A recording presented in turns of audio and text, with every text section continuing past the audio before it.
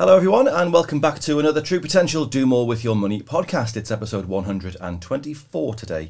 And since the last episode we've had a G7 summit, we've had a NATO summit and the intention to hold another Scottish referendum. So lots to get our teeth into today, and we'll see what it means for your money and your investments with our three guests on the panel this week, who are Mark Henderson, Jeff Caston and Greg Langson. Hi gents, you okay? Yes, good, thank you. Good. Busy week for you or not? Slightly. Yeah, good. Yeah, it's good. Well, we like to work you hard, Greg. We do like to keep you busy because we know what happens when you start slacking. It all goes wrong. Mark's got his jacket off, so you're feeling quite serious this morning, aren't you, Mark? I am, Peter. I am. Are you ready to go? Yep. I was expecting you to come in riding on your horse. No, Peter. No, bare-chested? Nothing like that today from me. No. And Jeff, you're looking sharp as ever, Jeff. Thank you very much. Have the markets been sharp over the last week? Tell us a little bit about where we've... Not as sharp. No? No. We've continued just to see the volatility that we've discussed over the past number of weeks and indeed months that really we've seen since the beginning of the year. I suppose since the last time we met, probably the more nuanced evolution in markets has been what's happening in bond markets. We've talked about yields moving out, so bond prices falling over recent months. What we've started to see a little bit is a slight change in that, so bond yields coming in a little bit over the course of the week, and that's very much as markets are really grappling with this two-way flow, if you will, between what happens with inflation, what happens with interest rate increases, and what happens with economic activity. So some rising or increasing concern that activity will start to slow a little bit more, and as such bonds offering some degree of protection, starting to price in the interest rate increases that are expected, but also a slowdown in economic activity, and that's probably the most observable thing in markets since the last time we did the podcast. Can I just get maybe all three of your views as well? Today's when we're recording this, it's the last day of June, 1st of July when this is being broadcast.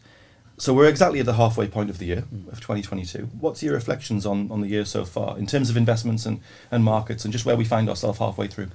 I think, for me, Peter, I'm first of all a client of True Potential, so I love reading the comments on the YouTube channel, because you get a lot of people kind of putting comments on there, rightly so, about the way the markets are, and almost how are we sitting so calm and, so sometimes jovial. Well, that's just the way we are up here. We're like a bit of a laugh and a joke, but underneath I think we're all feeling it a little bit, but at the same time, talking about the longer term investment. For me, I try as best possible not to think of the last 6 months in a strange way. I log into my client site and I actually set the date range back as for all time, because I think it's quite easy just to say, well, from the 1st of January to today, what's the performance been?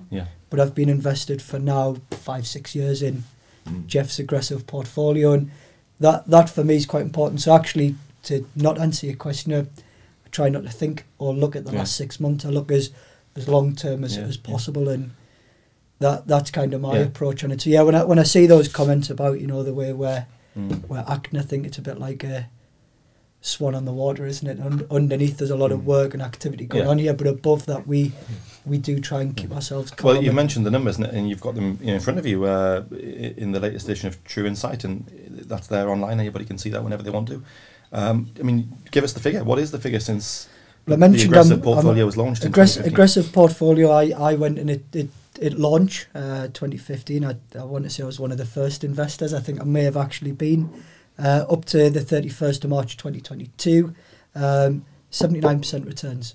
So that's a positive 79% return, which is it's that age-old thing we've said it on the podcast a lot of times. It's the amount of time you spend in the market as opposed to trying to time it. And we were laughing coming into the podcast room that we'd get that one dropped in, and 5 minutes in I've managed to get it in. But for me that's the truth. In the time I've been invested, which for me is quite a short time. We've seen invested for 20, 30, 40 years. For me, in that 5 years, what's happened? Well, a lot.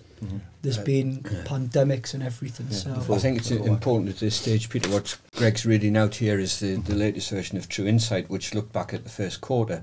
Yeah. We're recording this, as you said, the last day of June. So to update the figures from there, there's no hiding away from what's happened in the bond and the equity markets. And we've actually, we had a big meeting yesterday, the investment committee. We had 2 of our key managers in to address the committee, and Jeff and myself were part of that.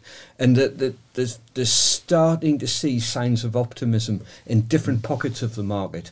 Is it the start of things? Well, it could be. And what Jeff put out in the morning markets this morning, there's signs of German inflation starting to dampen a little bit, and that's going to be the trigger.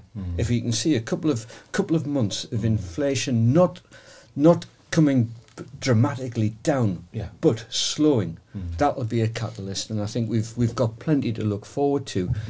As Greg said, it's been a tough 6 months. There's no doubting that at all. Jeff and the team are working harder than they've ever worked before to get the returns that we've got for clients across all portfolios we had. Do you think that's because people have understood that right now, if you're getting into markets right now, you're perhaps doing it at a discounted rate? You are, while Peter. Markets are down, you're getting more for your money. Is that the reason? Part of the reason why? I think it is part of the reason, but I also think that there's a great deal of optimism out there, and there's a degree of confidence amongst our clients, and I think this is reflective of where the country is at the moment.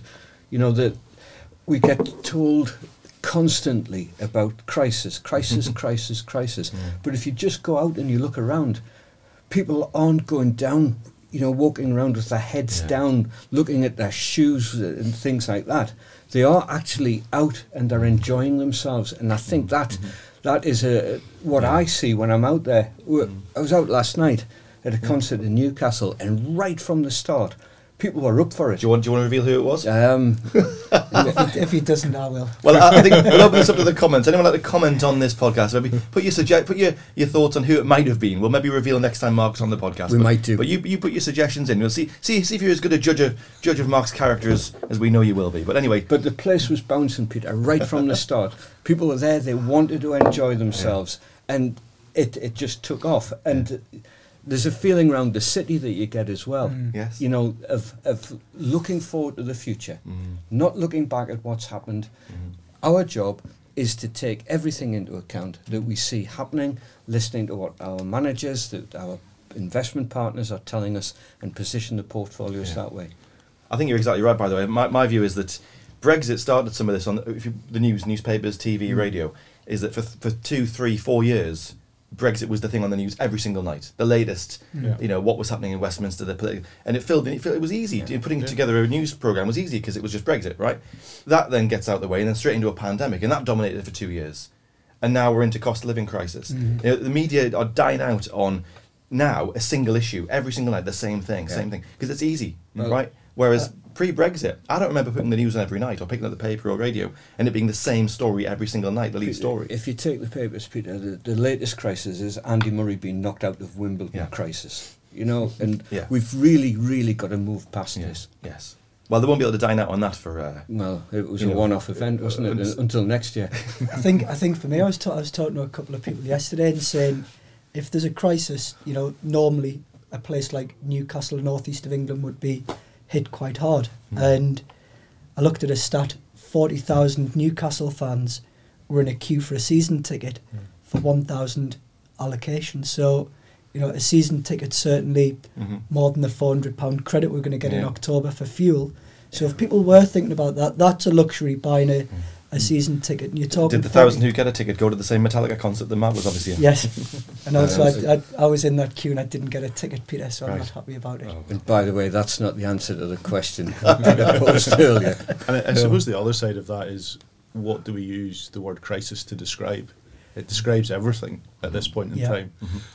Whereas one would argue that, well, yes, we do have an economic challenge, but we also have pretty much to full employment in the UK, full employment in the US.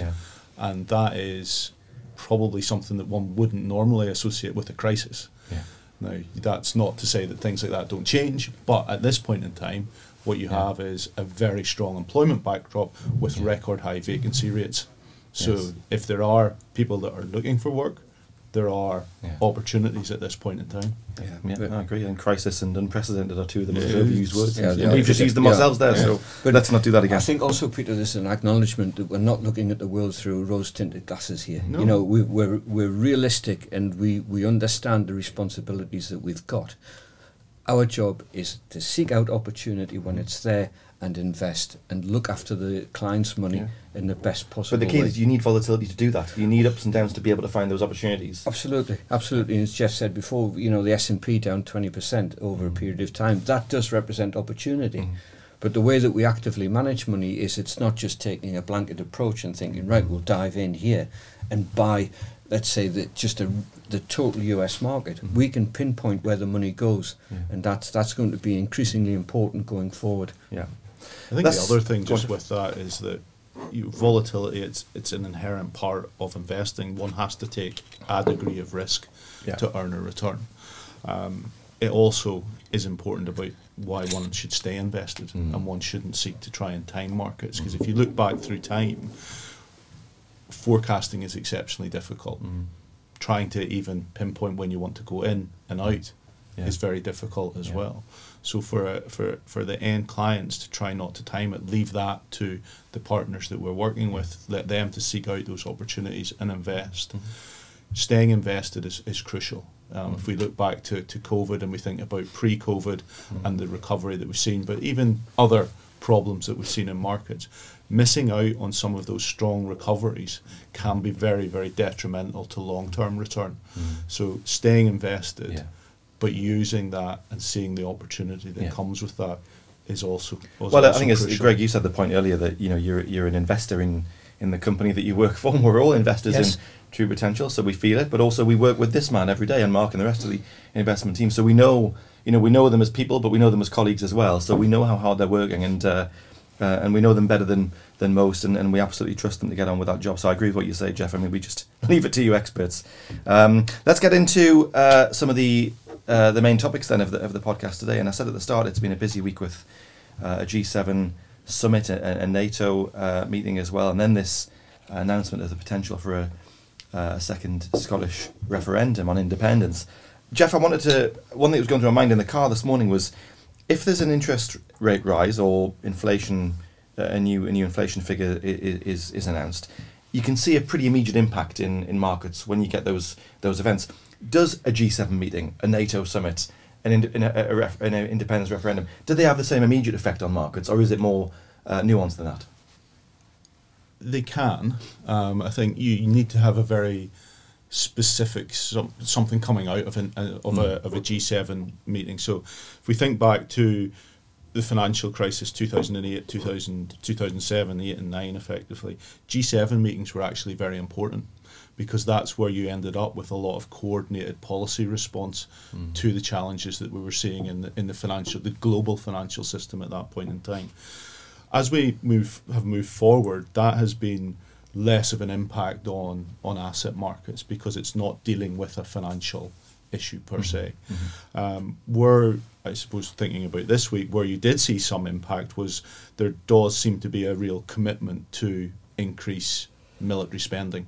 Yeah. And that, as is government investment, investment's important for economies, it's also important for certain sectors of asset markets. So you did see at the beginning of the week, as news was coming out, well, we'll have to increase spending percentage of GDP. The UK, we spend about 2% of GDP on defence. You did see a number of the defence companies having a positive reaction to that. So if it's very specific, you can see that in certain areas. I think you're right, numbers or data around, like say, an independence referendum, that does feed straight into asset markets, because there is potential risk associated with that, and you see that in sterling, and we saw that in sterling this week. So I think it has to be specific, unless it's about a consistent And what would be the globally. mark, just for anybody who perhaps has missed the news this week and hasn't really picked up on it? I mean, were there any particular takeaways for you from the G7 or even the NATO summit? You mentioned there's some enlargement going on there. I mean, what were the main sort of highlights or or sort of takeaways for you? I think that for G7 and things like that, Peter, probably the announcements are so diluted by the time it comes through to us. As Nelly said, it's not worth reading or listening to, but it is. We have to listen to what's happening with that. On the NATO side, this is topical, and it leads into one of the things that we were going to discuss today, which is the ongoing conflict, Russia and Ukraine, and whether or not Putin actually thought about this through, or whether he thinks about anything at the moment. But bringing Finland and Sweden into NATO, once Turkey dropped the objections there, that's significant. And it's probably one of the biggest effects outside of what's happening to the Ukrainian people that we're seeing now. And how this will pan out, well, let's hope if it does happen, it'll happen quickly, and it reinforces peace in the Western world at least. But there's lots of other things going on, Peter, and we can't forget what's happening on the ground in Ukraine. But what we can do about it, as people sitting here, is very, very little, because it's been led at governmental level. We're kind of at the tail end of this, aren't we? Through petrol prices and other things going up, through inflation, and it's a circle that we've got at the minute, which central bankers are sitting at the top of. So everything that's happening with the war in Europe at the moment kind of sits with central banks, and that's the biggest impact that we're seeing on the portfolios because of interest rates and curbing inflation.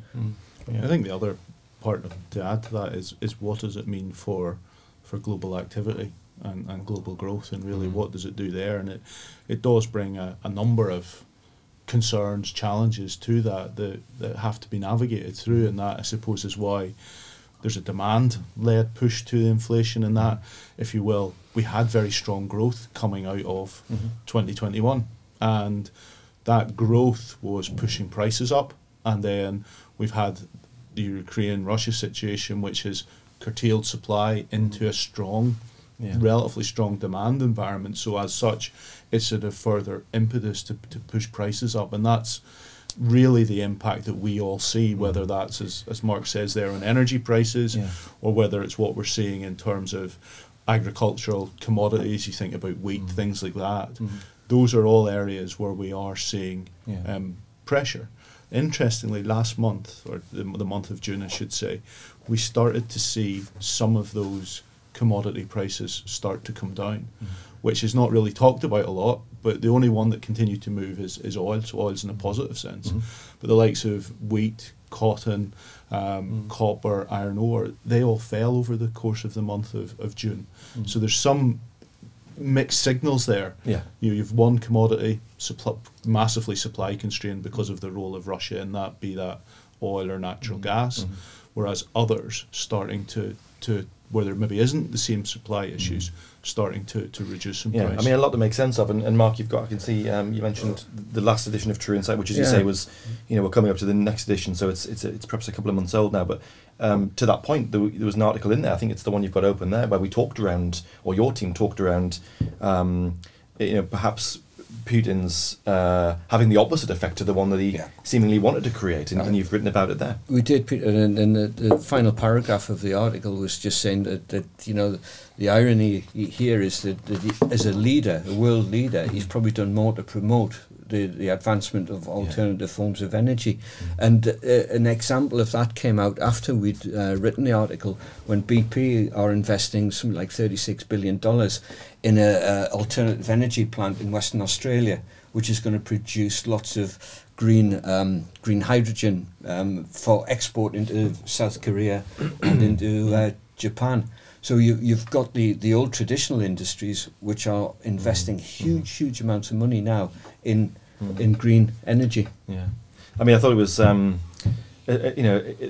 personally thought this week captured what's going on quite nicely in a way. You had the awful, terrible scenes on the TV of the escalation in the Russian-Ukraine conflict in the very week that there was a G7. The G7 used to be the G8, and Russia was the 8th country and got expelled in 2014. And if there was a week that symbolised how far backward that country's gone, from having a seat at the table that would decide the sorts of things you talked about, to now being that, well, we can all see for ourselves. That captures it. I think plus you can quite add well. to that sort of the same week that they've technically defaulted on their sovereign debt as well. Now, well, just talk a bit about that if you wouldn't mind, Jeff. Because going to come on to that. It's an ironic sort of situation. It's as much because Russia's not poor. I think that's the one thing that we have to acknowledge. They have benefited as a result of these higher oil prices in terms of their shipments into the international market, because we haven't curtailed that supply just yet. We've had to work very hard in the background, politicians that is, to come up with arrangements that allow for oil supplies and gas supplies to be curtailed.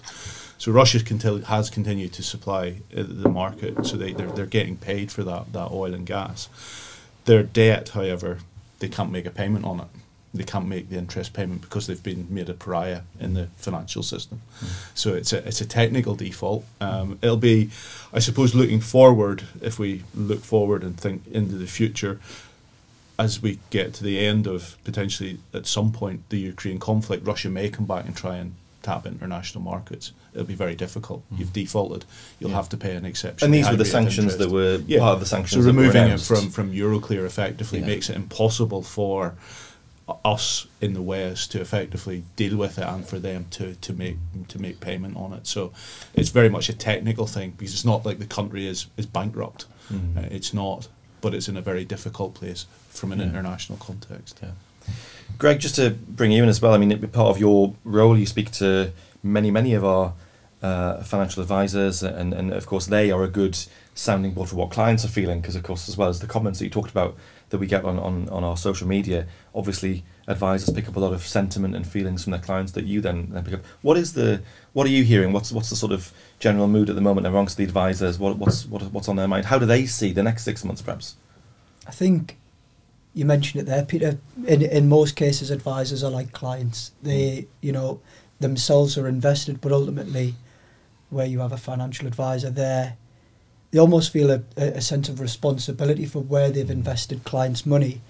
And I know from speaking to a lot of our advisors the last couple of months especially, is the thing that they've probably taken the most out of the way the markets have been is actually the information that we deliver to not just clients but also advisors. So we host a weekly webinar for our advisors to give them the latest information direct from the fund managers.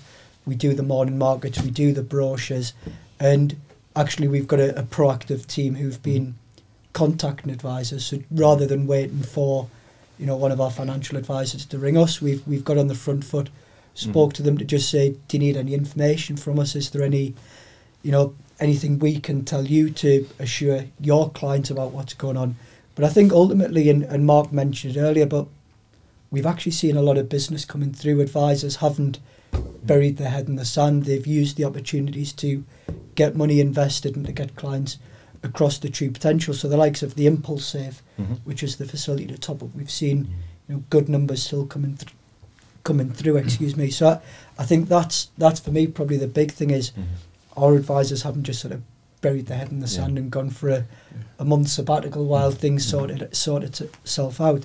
We have seen them get right on the front foot and plenty of activity, and to that as well, obviously we do have listeners and followers on this channel who maybe don't have an advisor. They deal with True Potential direct, and for those clients I would always just say give us a ring. The team are on hand to give you the same level of information. I think that's good. We've got one clear consistent message, whether you're a direct client, an advisor or an advised client.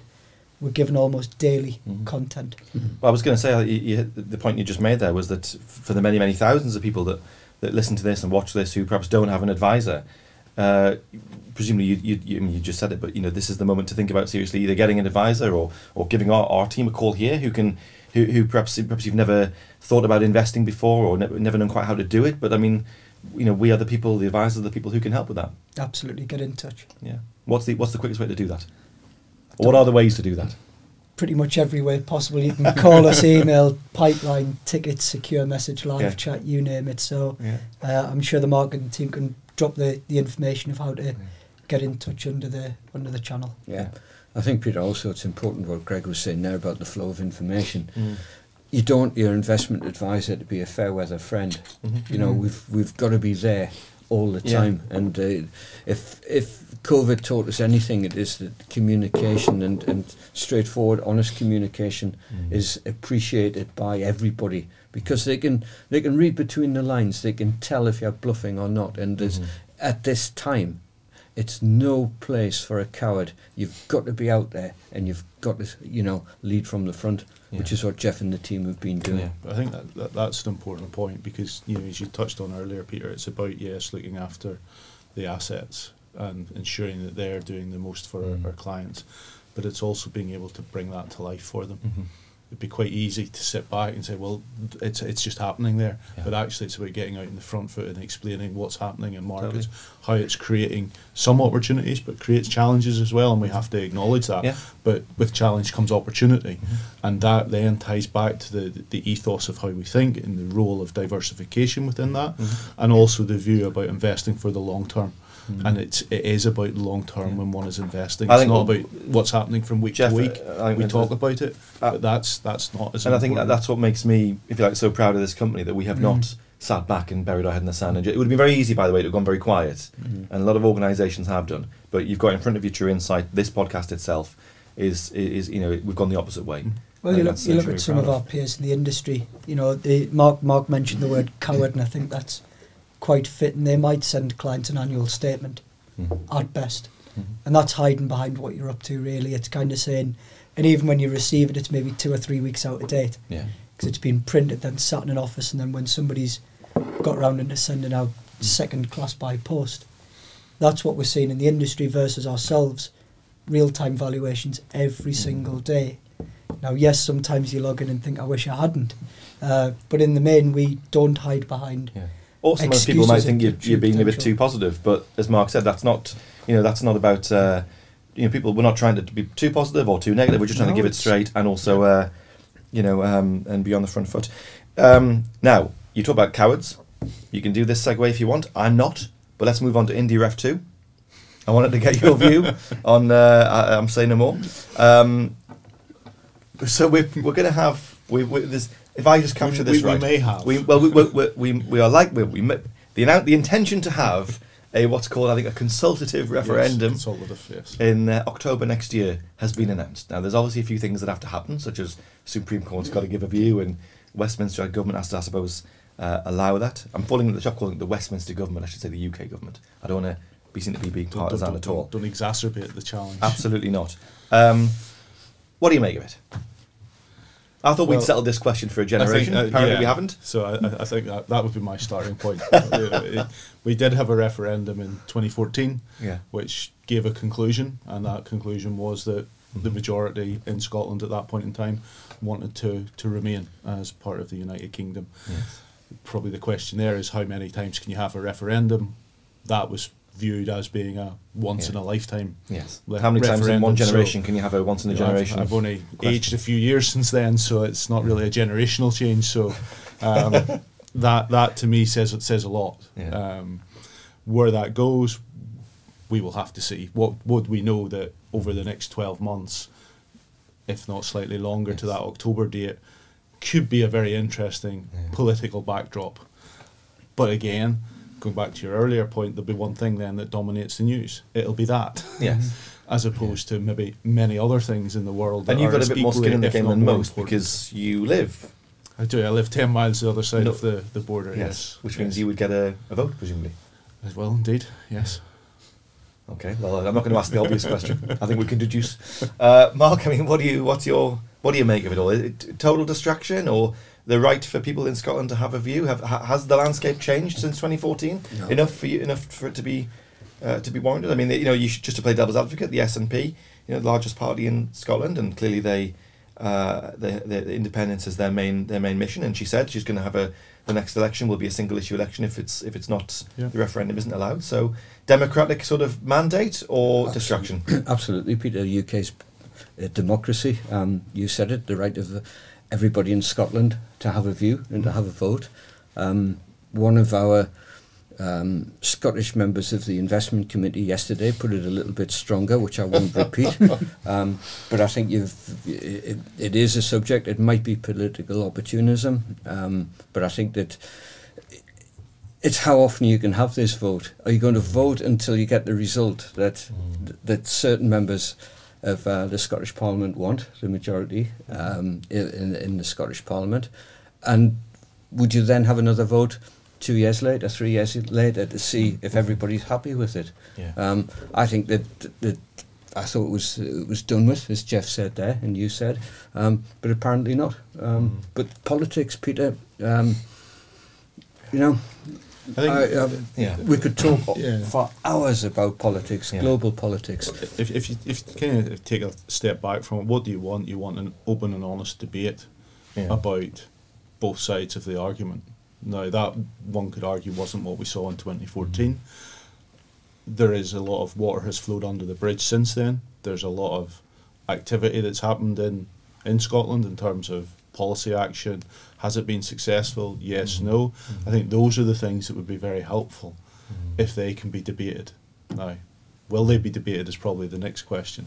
Yeah. But having an open and honest discussion about it is much more important than a political agenda that sets out the challenges of what would be there. Timing's interesting. October next year. What's any sort of sense on what the logic of that timing is? Not really, other than it kind of coincides a little bit with school holidays. But apart from that, probably. I And think before the really cold months come in, as opposed to the just quite cold months. I think, Peter, It if we probably speaks to the challenge of trying to get it through a court. You need to give yourself a bit of a runway. It might stay in court for dear knows how long. You spoke about 2014 there. If you look at 2016 and the vote that the UK made to leave the EU, I think if there's lessons to be learned from that, it means that everybody has to have access to facts, not political viewpoints on either side. If you give everybody in Scotland the facts and let them make their mind Well, up. facts can be manipulated as well. Well, they you know. can, Peter, but I mean, that cup could be half empty, but it could also be half full. They're No. both facts, but which one do you choose to go with? It's actually totally it's empty. totally empty. See, facts can also be deceiving, Yeah, aren't they? yeah. Or just actually incorrect. And you're the It's most... just lies. Yeah, well, yes, you can't have an incorrect fact, can you? That's called a lie, I think. And Peter's just proved he is the politician in Yes. the room. That's it. Yeah. Oh, at least no, I'm not going to go any further. Any Scottish advisors spoken to you in the last couple of days about this? Not as of yet. I did speak with a Scottish advisor yesterday, and he kind of tongue in cheek just said he didn't want to talk about it. He had a lot of other things to chat to me about. So, funny enough, he said he was flying into Heathrow, and he says he's going to do a little bit of house shopping down there. So Right. that was quite an interesting one. So.